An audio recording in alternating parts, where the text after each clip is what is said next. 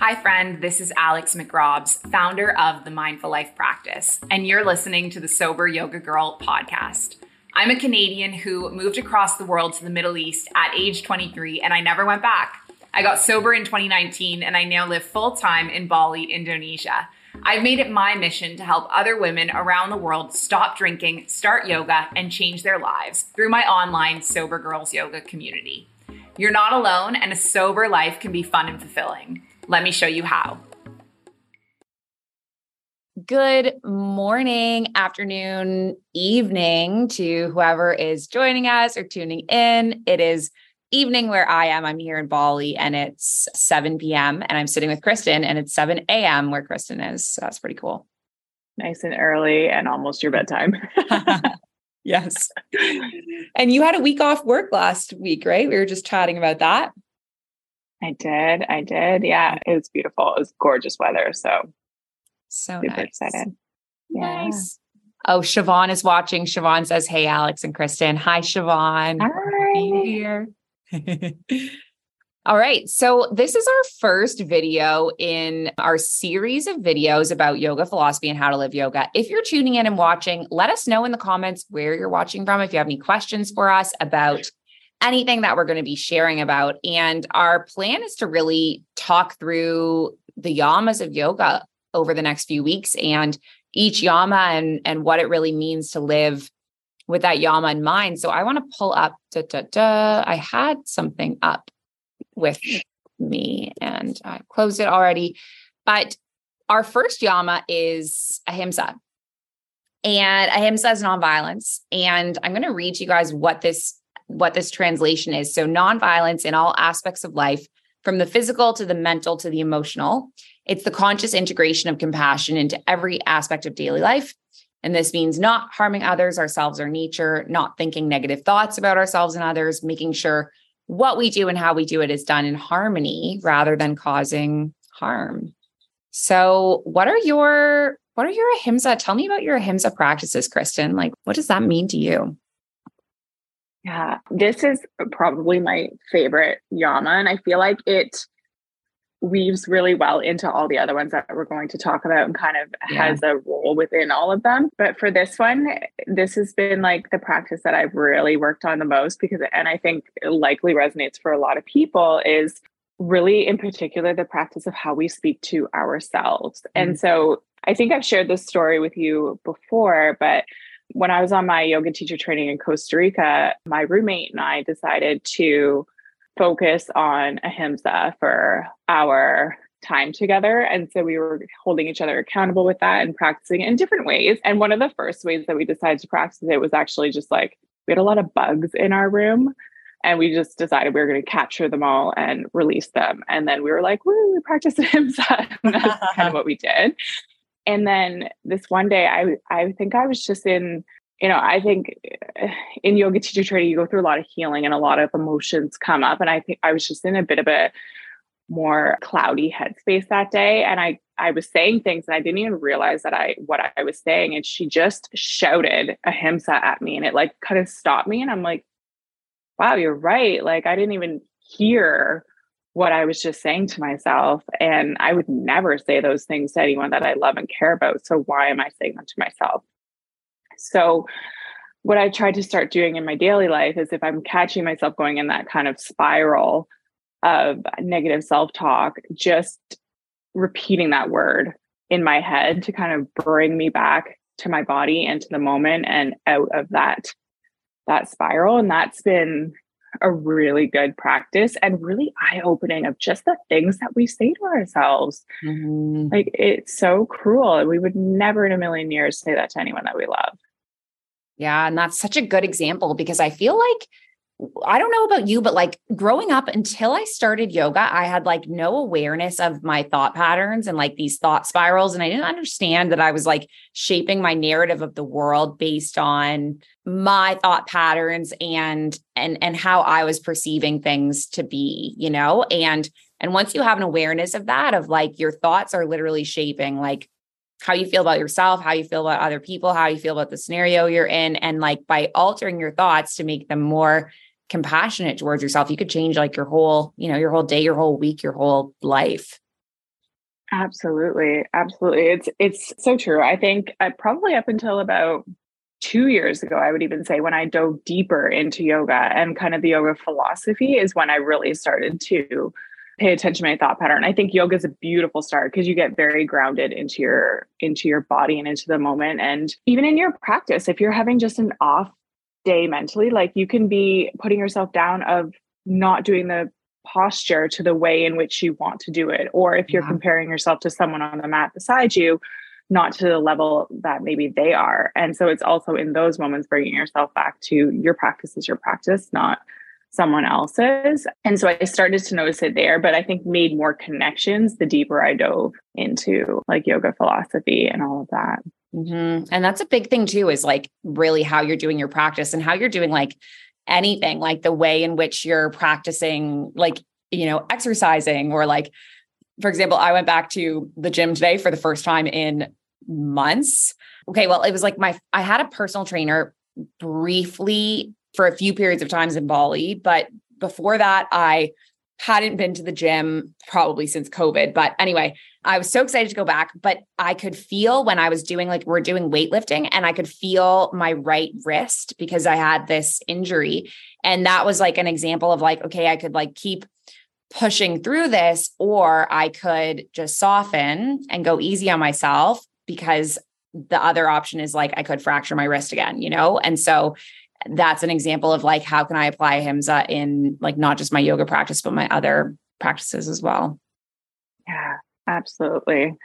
And another really beautiful way that I've been trying to do it is also, I think in life, we can come across different scenarios and with people who may have a negative impact on our lives, and we carry that with us. And so something I was reflecting on over the weekend when I was talking with my girlfriend, when we were having a fire out back, and just, again, I just love like deep soul conversations. And we were just chatting about kind of people that have come in our paths over the years. And one thing I noticed was that I was kind of holding on to specific scenarios that maybe had a larger impact that were really hurtful. And I did your loving kindness meditation yesterday because I felt like I just needed to release and kind of send those people love, light, forgiveness. And that's another practice of Ahimsa, is we're not holding on to, it doesn't mean that we need to invite those people back into our lives, but we're not holding on to that anymore. And we're kind of just releasing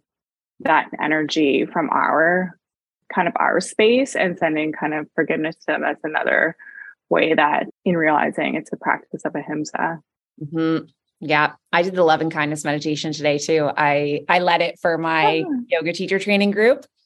Yeah. It was like very emotional. There were a lot of tears and a lot of really deep revelations. And it's so cool to be part of that journey for people. It was really cool. Yeah. That's a beautiful meditation. Mm-hmm. All right. We have a question from someone that's watching. Yeah. So Jade is watching from Brisbane in Australia. And Jade says, as a non-vegetarian, I have a resistance to Ahimsa. It seems to be regularly described in terms of not doing harm to animals and eating meat-free. I would be interested in your thoughts on that. That's a great question. Are you vegetarian, Kristen? I can't remember. No, I go through phases where I eat meat and then I don't eat meat, but I don't identify one way or another. Yeah. Yeah, me too, actually. I've been up and down with this. And Jade, it's so funny that you ask this, because when I first started practicing yoga, this was such a big thing, was Ahimsa, vegetarian, vegan, to the point where most yoga retreats and yoga teacher training facilities that I've been to have been vegetarian and vegan because of this concept of like linking Ahimsa with being vegetarian and vegan. And I became like obsessive with it. But at the same time, I didn't have the ability like to control my food, to cook for myself. Like I didn't really know what I was doing. And so I like wanted to be vegan because I wanted to be part of like the cool yogi crowd of people that were vegan, but I didn't actually know how to do it in a healthy way.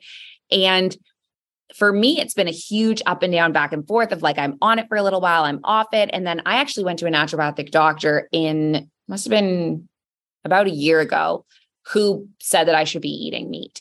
And I also have been looking into, nutritional psychiatry. And one of the big things is that the doctors in nutritional psychiatry recommend eating fish because fish is rich in omega-3 acid and all of the things that can benefit your mental health. And so I say this because I feel like there's become this yoga thing of like, ahimsa is that you're vegetarian or vegan, but actually the practicing yogis, like people in India, do consume meat, and you have Indian food that is vegan, you have Indian food that's not vegan, you have Indian food that has meat in it. And it's somehow become this synonymous thing. And there's actually a really interesting podcast, Yoga is Dead. Have you ever listened to Yoga is Dead, Kristen? Oh my God, it's so good. It's like a 6-part podcast on it's like who killed yoga. And there's an episode, it's like white women killed yoga is the first one. And then it's like vegans killed yoga. And then there's like all of these things. And it's by 2 women that are from India, and they're basically debunking all of these things. And so there's an episode about how veganism is actually not originally from like the core of yoga. And it's just been something that the Western world has like tacked onto yoga. So anyway, I think a more loving practice of ahimsa is like learning about what you need for your body, and then eating that, whether it's meat, whether it's vegetarian, whether, there's a lot of people in yoga who have come from like a disordered eating background. And so having these restrictions on like food is like not going to be helpful for them and their well-being. And so for them, it's like not having any restrictions and just eating whatever they want. And so my personal view on it is like, I don't really like the vegetarian connection to ahimsa because I feel like it makes us obsessive about this thing when in reality, there's so many people who it would benefit them for whatever reason to eat meat or eat animal products. And we really shouldn't zero in on that when there's so many other ways that we can practice nonviolence. That might be your way of practicing it, but it also might not be, What are your thoughts? No, you said it beautifully. I couldn't agree more. I think, if it's so focused to just that, it will deter so many people from what the beautiful practice of ahimsa could be. And so if that resonates for someone, that's fantastic. But if it doesn't, that's completely okay, because it doesn't resonate for me. And the way it resonates for me is all these other things that we just talked about, how we speak to ourselves. Maybe it's spraying a disgusting insect that I would normally not free. Like that's my new practice of ahimsa. But I think the way it resonates for each individual is perfect for them, but it doesn't have to be kind of that standardized way of thinking. So I'm definitely going to check out that podcast. That sounds really cool. It's so good. But I think, I think there's so many ways that it can apply to your life. And so, take what resonates and leave what doesn't is kind of what I do. Totally. And one of my favorite things about the Yoga Sutras is that Patanjali authored them and he gave us these things like, okay, number 1, be nonviolent, but he didn't actually say how to go about it. And that's the beauty of it, is that it's like up to interpretation. And my personal practice, what I really focus on with my practice of ahimsa is like kind of twofold in terms of how I speak. I guess how I speak and think about other people is really it. And I think we've talked about this before, but like I grew up in this gossipy, judgmental culture. And I think a lot of us grew up in that culture. And that's our way that we've learned to relate to each other, especially since we can't have deep and meaningful conversations about real things like trauma or suffering or, whatever. And so as a result, this way that we've learned to connect to each other has been through like almost like gossiping or, surface level stuff. And what I found is that makes me feel bad about myself. And I don't get a lot from it.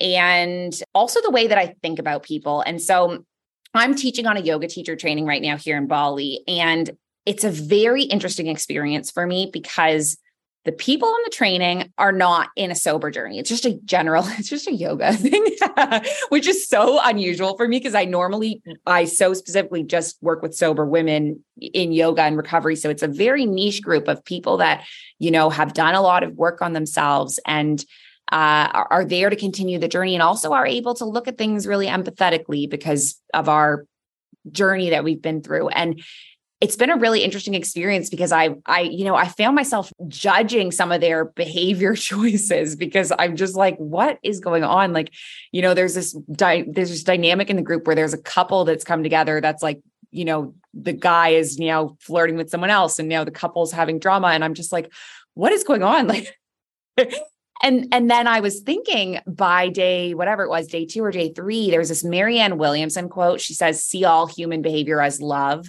or a call for love. And that was what I themed my practice on this morning. And I was thinking to myself, this could be the way that this person is calling for love. This is the way that they are acting in response to not feeling loved or not feeling or whatever. And as soon as you sort of reframe the way you're judging someone, it's like my perspective on this guy has like totally softened. And I'm like, oh, this just want to like give this kid a hug who's still trying to like figure out and navigate life, as opposed to like, I was like, who's this punk? Like, oh, my yoga teacher training, And so I think for me, it's really about like catching myself in times when I'm judging and trying to reframe the perspective. Yeah, I love that. And that resonates so much because last night I was having a conversation with one of my girlfriends. We were talking about how so often now on social media, people are face tuning their appearance. So then what you see on social media is nothing like what they look like in person. And she was kind of like talking about it from more of that kind of like gossipy space. And like, I was reading the messages and I was like, I just had this like feeling in my chest. I'm like, this doesn't feel good. And so I just kind of wrote something like, my heart goes out to her that, she feels that she's not beautiful enough as she is to do that. And like, I'm sending her love or something that made me feel good because everyone's going on a human experience. Everyone's going on a journey. That journey is so unique to each person that we can't judge it. We're not in their shoes. We're not walking their life. And so I just am starting to pause in those moments and see what feels good. And it's always sending them love and just exactly what you said, softening, changing their perspective and seeing maybe like they're going through something that is a call for love.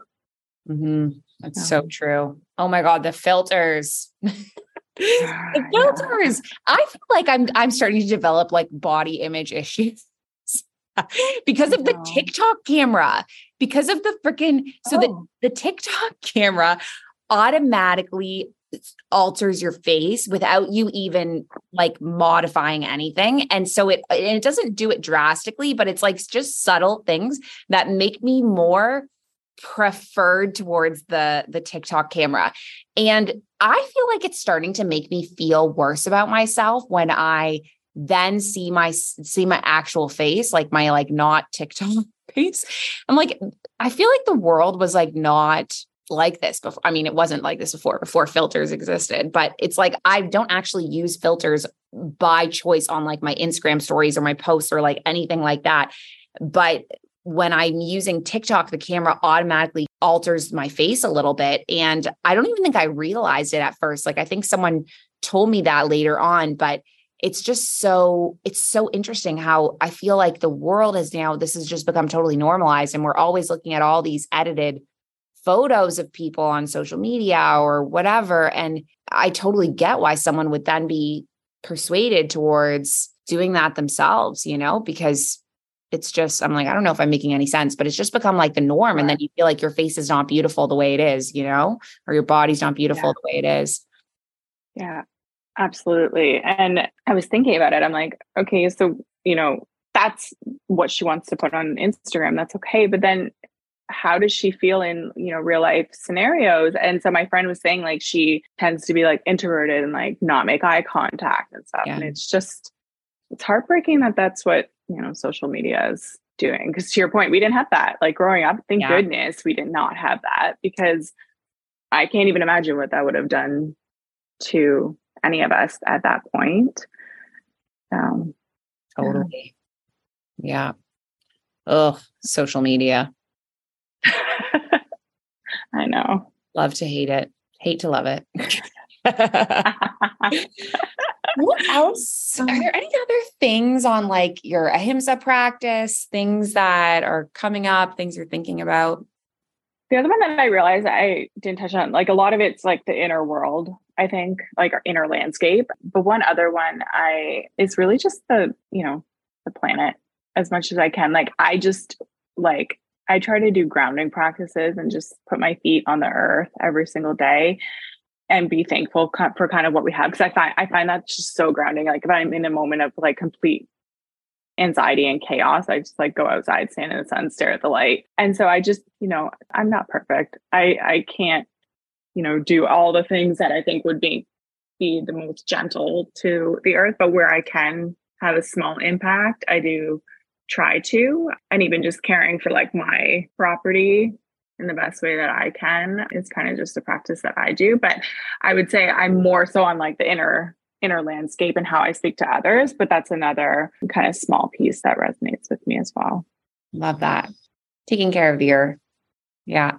Loving your things. Yeah. Loving my cat. Yes, my kitty.